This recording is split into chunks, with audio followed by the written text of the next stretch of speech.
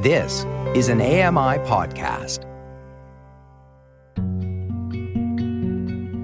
Welcome to Voices of the Walrus on AMI Audio, where professional readers give voice to articles from Canada's best general interest magazine. I'm your host, Roger Ashby. The history of urban Canada is a history of renters. Before the 20th century, homeowners were often a mix of wealthy aristocrats and rural homesteaders. Lori Wilson reads, "Many Canadians will never own a home. Does it matter?" This is an article titled, "Many Canadians Will Never Own a Home. Does it matter?" by Brad Badalt. I have a confession. I'm in my 40s and I'm a renter. What's more, I might be renting forever. I live in a 2-bedroom apartment with my son in a desirable Vancouver neighborhood. I'm not hard done by, but I'd always expected that I would eventually buy a place of my own. In my 20s, home ownership felt too far on the horizon to worry about. In my 30s, I pulled together money for a down payment and shopped around for a family-sized condo, only to realize that, at my price point, it would mean moving to the distant suburbs. I decided to keep saving. Now, in my 40s, I found that my funds can't keep up with rising home prices. The average for Metro Vancouver hit nearly $1.2 million in recent months. The experience has been like watching a train leave the station without me, and it's not coming back. The prospect of being a renter for life carries a feeling of guilt. I've heard it described as, quote, renter's shame. Maybe I didn't save hard enough. Maybe I should have elbowed into a more affordable area, even if it meant buying an undersized, overpriced studio. Regardless, the outcome is clear. I failed to achieve one of our country's most commonly held dreams. I'm not alone, of course. According to the 2021 census, roughly 1/3 of Canadians rent. That number is higher in urban centres like Vancouver, Toronto, and Montreal, where about half of all residents are tenants. What's more, the numbers in this camp are rising quickly. Over the past decade, growth in renters was twice that in owners. Yet renting is still considered a temporary phase, a stepping stone. In a 2019 campaign speech, BC Liberal Party leader Andrew Wilkinson described it as a, quote, wacky time of life, quote, fun, quote, enjoyable, and a, quote, rite of passage. For many Canadians, of course, that's simply not the case. With the prices of homes skyrocketing over the pandemic, the average for detached houses in Canada was roughly $632,000 in November. Even as interest rates soared, many people are now facing a future of renting for life. In a 2022 survey by insurance firm Canada Life, almost half of the respondents who rent said they would continue to do so indefinitely. Those surveyed cited a lack of cash, fear, and uncertainty as reasons for staying on the sidelines. A similar survey done in 2021 found that among respondents aged 18 to 28 living in urban centers, half had given up on the dream of ever owning a single-family home. At the same time, rents have risen sharply due to a short supply of housing stock, and the problem shows few signs of abating. In December, rental prices in Vancouver and Toronto had jumped by more than 20% compared to a year ago. The increase was even more dramatic in some smaller communities like Kitchener, where rates shot up by over 30%. Renters are being squeezed on all sides, making the idea of saving up for a down payment feel outright impossible. In 2023, it seems like renters just can't win. But what if it wasn't this way? Canada once had a thriving rental stock. What would it take for us to reconceive our cities so renting is once again considered a credible long-term option, not just for the young, but for everyone? The history of urban Canada is a history of renters. Before the 20th century, homeowners were often a mix of wealthy aristocrats and rural homesteaders. In North America, the rise of the middle class and the dream of having a place of one's own really took off following the Second World War. Fueled by lower building costs and the introduction of insured mortgages, which made financing more accessible. Suburban single-family homes with white picket fences became synonymous with a certain kind of material success, and home ownership rates in Canada soared from around 40% in 1940 to nearly 60% by the 1970s. According to the Toronto Regional Real Estate Board, in 1977, the average home price was just over $64,000. In the mid-20th century, inner-city areas designated for high-density housing tended to be, by default, reserved for rental units, according to David Halchansky, professor of housing and community development at the University of Toronto. And there were a lot of them. Rental stock, a mix of privately owned apartments and publicly funded social housing, steadily increased between 1950 and the late 1960s, when more than 100,000 units were built every year with support from government subsidies. Social housing, featuring rents set below the market rate, followed a similar arc, with the federal government funding some 20,000 units every year through the 1960s and 70s. With the introduction of the condominium form of home ownership in the early 1970s, however, our cities began to change, Halchansky says. Government funding for rentals dried up through the 1980s as austerity measures took hold, culminating in the federal government canceling all social housing funding in 1993. At the same time that new rental unit numbers were declining, home ownership incentives were ramping up. The Canadian Home Stimulation Program was created in the early 1980s, offering grants for buyers. Meanwhile, the graduated payment mortgage plan offset costs by lowering initial monthly mortgage payments. The biggest incentive of all, however, was introduced in 1972 when the federal government exempted homes from the newly introduced capital gains tax. This means that any profits made from buying and selling a home are tax-free as long as it's your principal residence. A huge benefit, particularly as prices skyrocketed. Halchansky says that most new rentals today are offered through privately owned condos and basement suites, which tend to be less stable. Owners sell, tenants are displaced. Many of these would-be rental units are also now being used as short-term rentals on platforms like Airbnb instead. And demand is vastly outstripping supply. Halchansky says, which is now helping drive up prices. The vacancy rate across the country is around 3%, but in Toronto and Vancouver, it's at 1.4% and 1.2% respectively. In December, just as home prices were starting to soften, the median rent for a one-bedroom in Vancouver reached a new high of nearly $2,600. The median rent for a two-bedroom was nearly $3,600, up a whopping 18.9% from a year earlier, all despite the province's rent control regulation. In Toronto, the increases have been even steeper, with the average rent going up nearly 23% from a year earlier in December.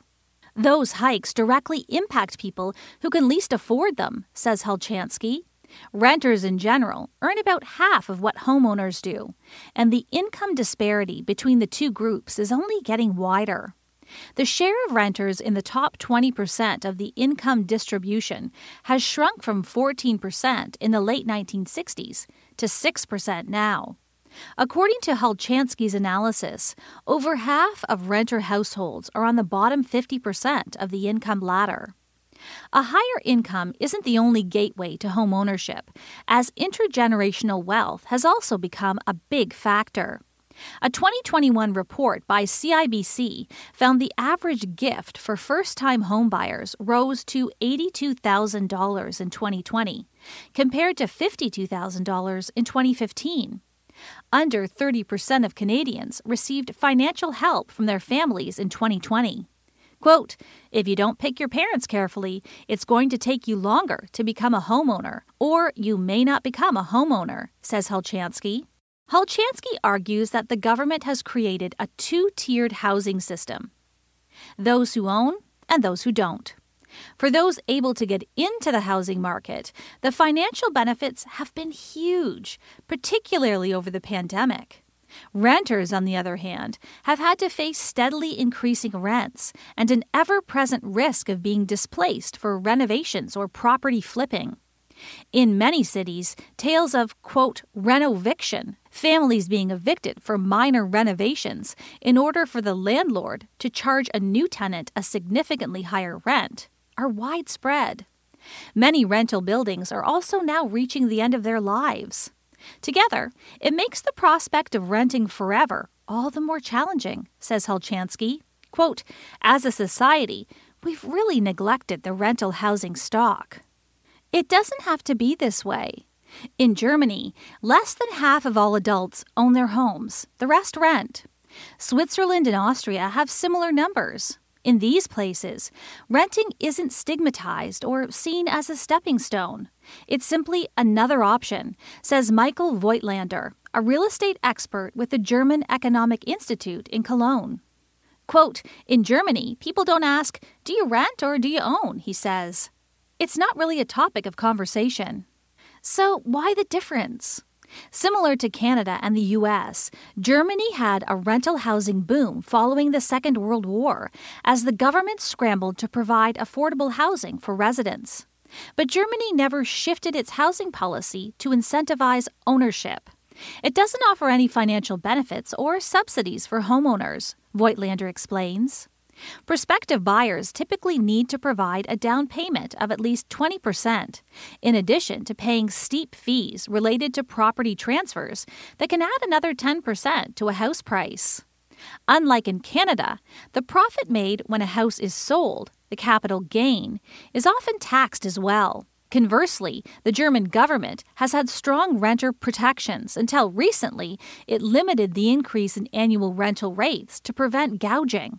Several Canadian provinces, including Ontario and British Columbia, have similar policies for some existing tenants, but loopholes abound. Together, these policies make for less of a financial incentive to buy a home and offer more long-term certainty for those considering renting. Germany also uses what's known as, quote, indefinite rental agreements. These agreements have no fixed term and make it difficult for a landlord to evict a tenant. One of the few legitimate grounds is if the landlord wants to rent to a family member. Social housing buildings are also built to a high standard, Voigtlander says. Quote, renting is a very established form of living in Germany, he says. People expect that the state protects them and that the state will do what it can to avoid increasing rent. The average tenancy in Germany is 11 years, and renters are given more autonomy over their homes. Tenants can often work with their landlords to repaint and undertake other cosmetic upgrades to personalize a suite. Though there are certain trade-offs. They are minor. For example, many apartments don't come with kitchen cabinets, and tenants are expected to install their own and take them when they move. But cities everywhere have been experiencing growing pains, and there have been recent challenges in Europe too. In Berlin, where about 85% of residents rent, prices have skyrocketed since the government relaxed its rental increase policy several years ago. Like many cities around the world, Berlin has seen significant population growth, and rental housing hasn't kept up, which has driven up prices. But, unlike in Canada, Berliners appear to be taking these new problems seriously. In 2021, a majority of Berliners voted to place 240,000 corporate-owned apartments, about 11% of the city's total rental stock, back into public ownership and make them available at affordable rents. There's also been a strong push to fast-track new rental housing projects through the development approval process. It seems housing crises can be addressed so long as there's the will to act. It's not all doom and gloom for Canadian renters either. Quote, there are a lot of great advantages for renting that rarely get voiced, says Alex Avery, a real estate industry executive and author of The Wealthy Renter. Avery says that Canada suffers from a, quote, cult of home ownership. a pervasive culture created by the government, banks, realtors, family, co-workers, and friends bent on promoting buying. But one of the biggest perks of renting, Avery says, is the flexibility. A renter can relocate for work much more easily than an owner. In today's mobile, rapidly changing economy, that can be a big benefit. Renting also means spending less time repairing and maintaining one's home, leaving more time for other pursuits. In his 2016 book, Avery makes the case that renting can have financial benefits too, provided one is disciplined about socking away or investing money that would otherwise have gone to high mortgage payments and upkeep costs. Quote, "The greatest advantage of home ownership is the forced savings program of a mortgage," he says. But there are many other ways to earn similar returns over the long term. Under our current national housing strategy, the federal government is beginning to once again provide support for rental housing in the form of subsidized mortgages for private sector developments. Likewise, some provinces and cities are offering incentives for new buildings that are dedicated to rental housing, including those that build 2- and 3-bedroom units that can fit families. Cities like New Westminster, BC, are even moving toward rental-only zones. But experts say the changes are still happening too slowly.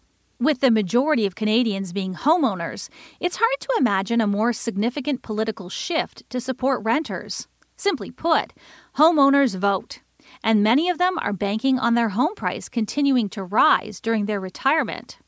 Charging a capital gains tax on real estate profits could generate billions in tax revenue annually, money that could go towards stable, affordable rental housing. But a move like that would amount to political suicide, says Avery.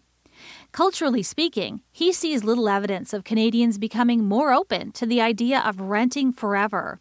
Quote, "The appreciation in house prices over the past several years has probably only increased the desire, particularly with younger people, to become homeowners," says Avery. "The fear of missing out is significant." Avery's words resonate with me as a renter.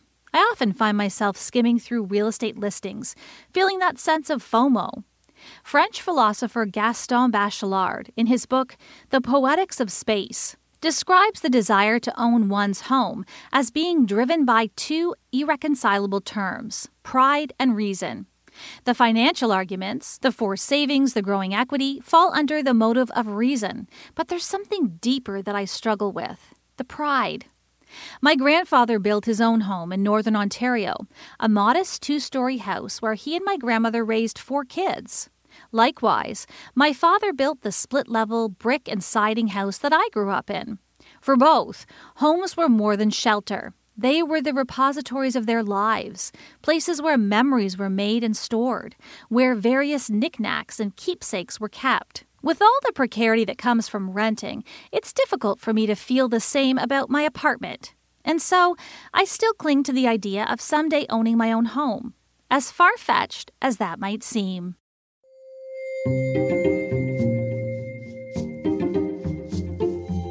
That was an article titled, "Many Canadians Will Never Own a Home. Does It Matter?" by Brad Bedelt. I'm Lori Wilson. You've been listening to Voices of the Walrus on AMI Audio, produced by Don Dickinson, audio engineering by Bill Shackleton and Jacob Szymanski. The manager of AMI Audio is Andy Frank, and I'm your host, Roger Ashby. If you enjoyed this podcast, please consider giving us a rating and review, and subscribe for more.